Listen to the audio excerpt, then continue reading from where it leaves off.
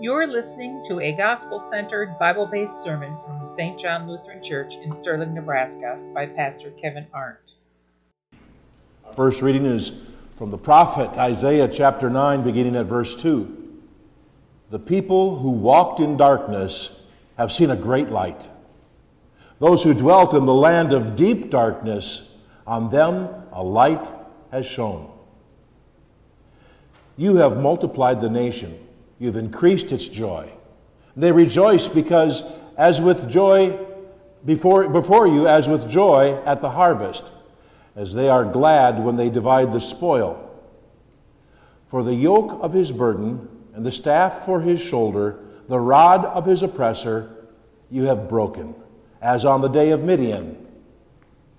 For every boot of the trampling warrior in battle tumult, and every garment rolled in blood will be burned as fuel for the fire.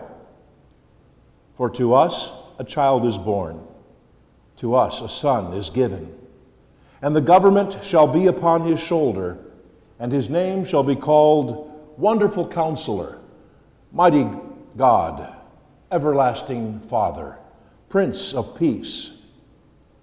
Of the increase of his government and of peace there will be no end. On the throne of David and over his kingdom, to establish it and to uphold it with justice and with righteousness from this time forth and forevermore. The zeal of the Lord of hosts will do this. Our first gospel reading is from Luke chapter 2, beginning at verse 1. Please rise. The old Christmas story. In those days a decree went out from Caesar Augustus that all the world should be registered. This was the first registration when Quirinius was governor of Syria. And all went to be registered, each to his own town. And Joseph also went up from Galilee, from the town of Nazareth to Judea, to the city of David, which is called Bethlehem, because he was of the house and lineage of David, to be registered with Mary, his betrothed, who was with child. And while they were there, the time came for her to give birth. And she gave birth to her firstborn son, and wrapped him in swaddling cloths, and laid him in a manger, because there was no room for them in the inn. And in that same region there were shepherds out in their fields, keeping watch over their flocks by night. And an angel of the Lord appeared to them, and the glory of the Lord shone around them, and they were filled with great fear. And the angel said to them, "Fear not. For behold, I bring you good news of great joy that shall be for all the people. For unto you is born this day in the city of David a Savior, who is Christ the Lord. And this will be a sign for you. You will find a baby wrapped in swaddling cloths and lying in a manger." And suddenly there was with the angel a multitude of the heavenly host, praising God and saying, "Glory to God in the highest, and on earth peace among those with whom he is pleased." When the angels went away from them into heaven, the shepherds said to one another, "Let us go to Bethlehem and see this thing that has happened, which the Lord has made known to us." And they went with haste and found Mary and Joseph and the baby lying in a manger. And when they saw it, they made known the saying that had been told them concerning this child. And all who heard it wondered at what the shepherds told them. But Mary treasured up all these things, pondering them in her heart. And the shepherds returned, glorifying and praising God for all that they had heard and seen, as it had been told them. This is the gospel of the Lord. John chapter 3, starting with that famous verse 16. For God so loved the world that he gave his only Son, that whoever believes in him should not perish, but have eternal life. For God did not send his Son into the world to condemn the world, but in order that the world might be saved through him. Whoever believes in him is not condemned, but whoever does not believe is condemned already, because he has not believed in the name of the only Son of God. And this is the judgment. The light has come into the world, and people loved darkness rather than the light, because their works were evil. For everyone who does wicked things hates the light and does not come to the light, lest his works should be exposed. This is the gospel of the Lord. Grace to you, and mercy, and peace, and joy, and hope. The love of God be yours in Christ Jesus. Amen. You know, I was watching you guys sing Joy to the World, and I have to admit, you were a little bit underwhelming. Joy to the world. You weren't very believable. I didn't see smiles. I didn't see like little Cindy Woo-Hoo or whatever her name was on the Grinch, just letting it go. We sometimes get kind of used to the message, and maybe by this time we've been hearing these songs since Thanksgiving, and we're a little bit done with them. No? Good. Sometimes we can have that silver spoon of God's blessing in our mouth for so long that we forget we've got the silver spoon. We forget all the blessings that we have. Yeah, we know it, but we don't sense it. We don't feel it. You know, and maybe it's because our mind is distracted by the hard things in life. And you know what? It takes a good deal of energy to stay focused and on that point all the time. And you just get worn down and tired of it. I did a little Google search asking the question, what'd you get for Christmas? And that just kind of branched me off all over the place. And one story was on there about this family that had been really overdoing it with the presents for the kids. And the kid, I guess in this particular story, they had a daughter, and she was like 6 or 7, and the mountain of presents were there at the tree for her. And she opens up the first one, and she's got this excitement and just joy and happiness, does the second one. And by the 5th one, the writer says, kind of the light just kind of went out. The joy left her face. And she would just carefully open each package and open it and see what it was, say thank you to the person who gave it to her, and then set it on top of this towering stack of presents. And the parents got the sense that she was overwhelmed with the gifts. There was just more than what she could continue to respond to. And so they made a decision at that point that in the future they were going to do 4 gifts per child. And they were something you need, something you want, something you wear, and something you read. But they were in a different order. They rhymed. Something you want, something you need, something you wear, something you read.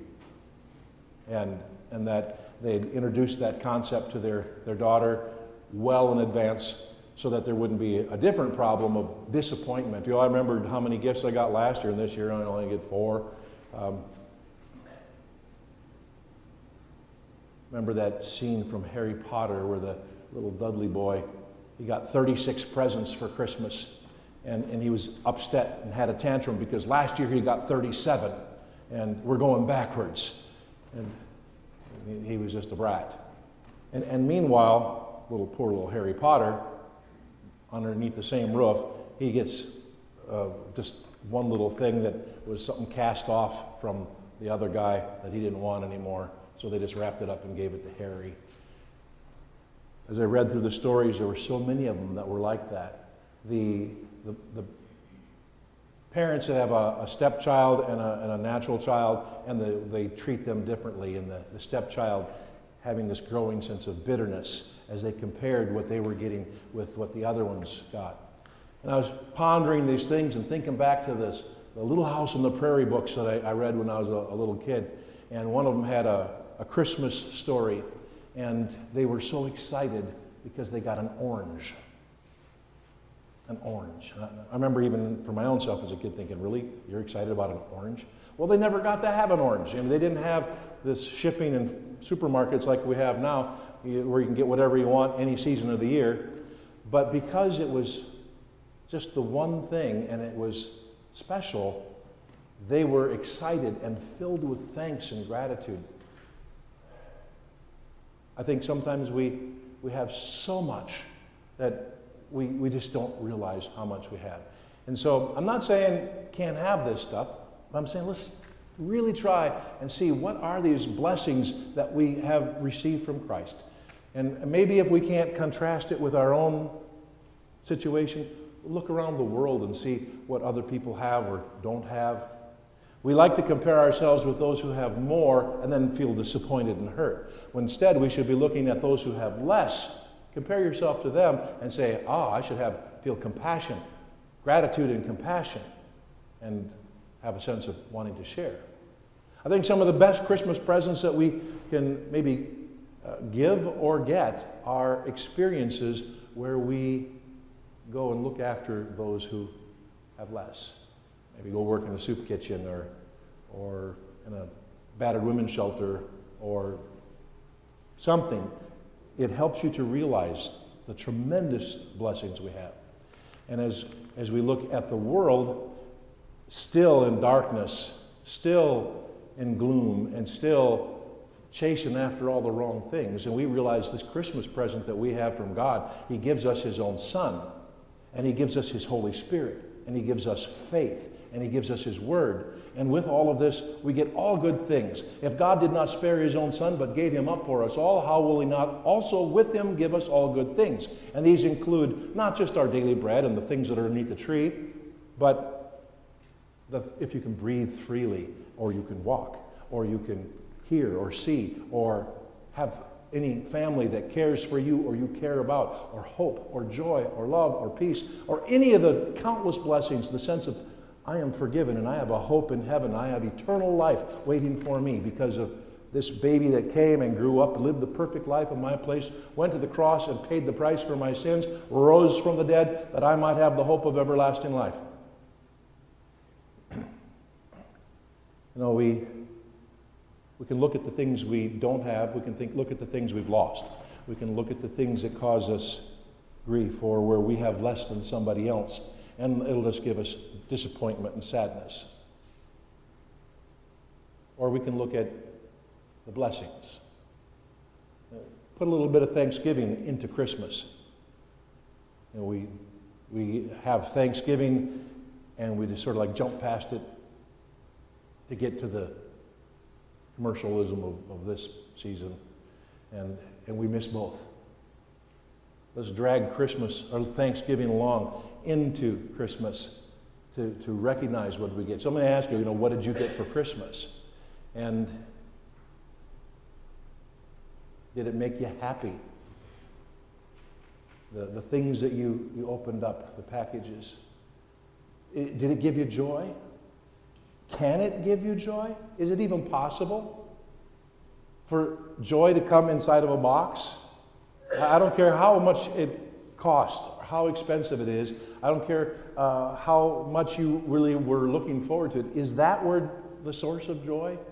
Can you buy it in a store? They say money can't buy you happiness, but neither can poverty. Well, you know what? Sometimes maybe poverty can get you closer to joy, because you are so much more aware of the thing you're missing, the thing you need, and then the blessing that comes and fills it.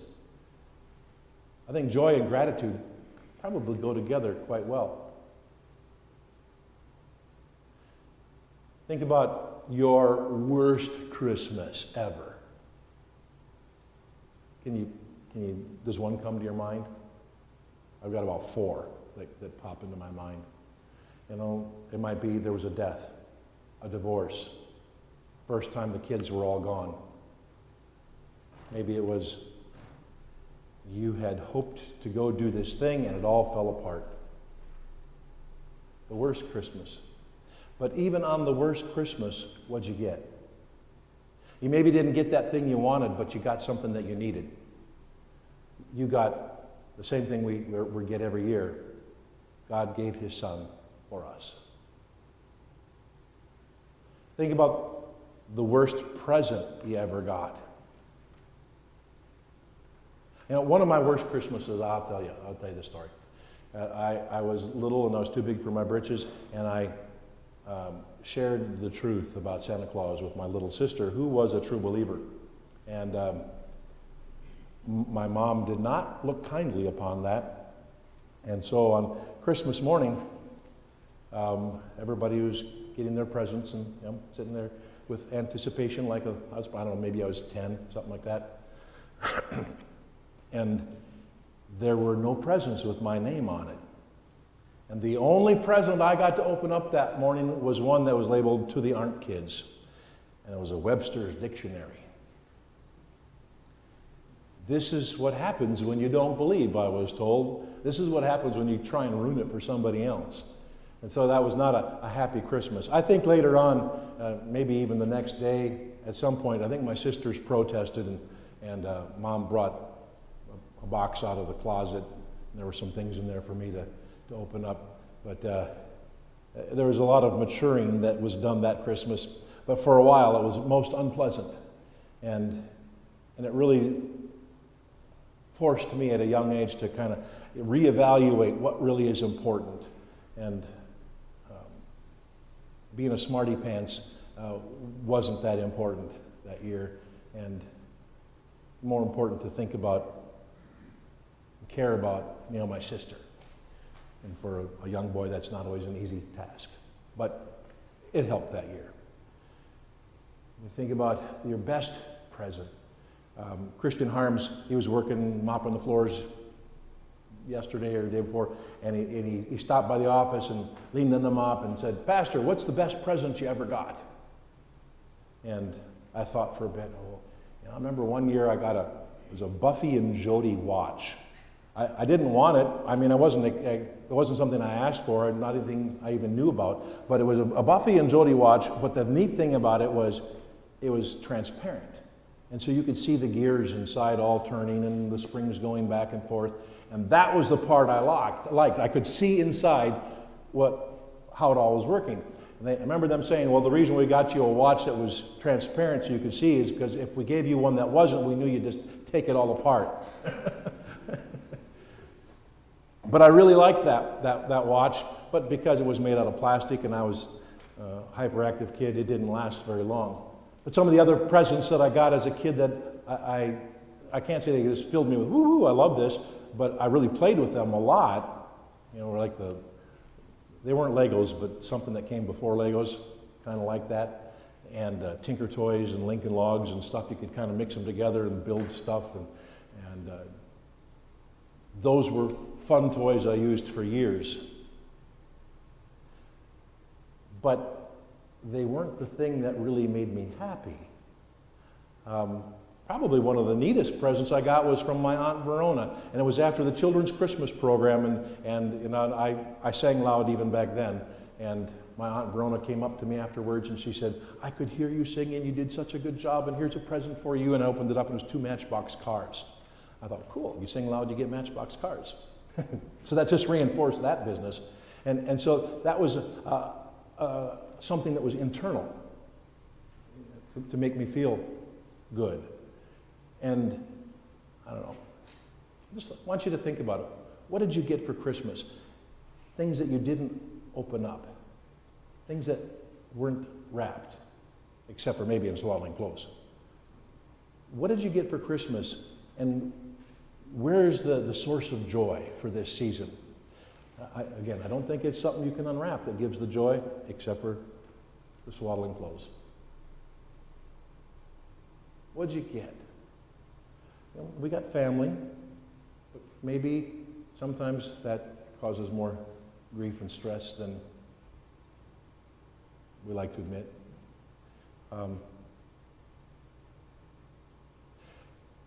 As you leave, I want you to ponder that question. What did I really get for Christmas? What did I get? And is there joy with it? Because remember that I bring you good news of great joy. For unto you, to you, is born a Savior, the Savior, Christ, the Lord, the King. Good news of great joy, a Savior. You shall call his name Jesus, which means Savior, because that's what he's going to do. What'd you get for Christmas? Savior. What does that mean? Savior from what? A Savior to what? A Savior for what? What difference does it make? Keep on asking yourself that question. What did I really get until you find yourself kneeling along with the shepherds. And then also, what did you give? We buy lots of stuff and give it. I personally would rather buy a present than get one and give it to somebody. What are we giving to people that can really give them joy? Can really give them peace? Can make a difference in their life? You know, sometimes buying a particular item and giving it to a person, they really need that, it can really actually make a big difference in their life. But it's just in their life and maybe just for this season or this period of time. But what can you give somebody that will give them a lasting gift? You know the message. You know the gospel. Do you share that at Christmas time with those around you? We say Merry Christmas, but do we tell them why it's a Merry Christmas? Do we share that gift with others? You know, not only what'd you get, but what'd you give? We can't buy people's love. We can't buy happiness. We can't open up joy in a box. But we can give it and we can receive it as God's gift for us at this. We remind ourselves of it this time of year, hopefully all throughout the year. Amen. Thanks for listening in this morning at St. John Lutheran Church in Sterling, Nebraska. If you're in the area, please join us in person. You can find more information about us at stjohnsterling.org and on Facebook at St. John Lutheran Church Sterling. Join us again for more of the biblical teaching of Pastor Kevin Arndt. And now, may the God of hope fill you with all joy and peace in believing, so that by the power of the Holy Spirit you may abound in hope. Romans 15:13.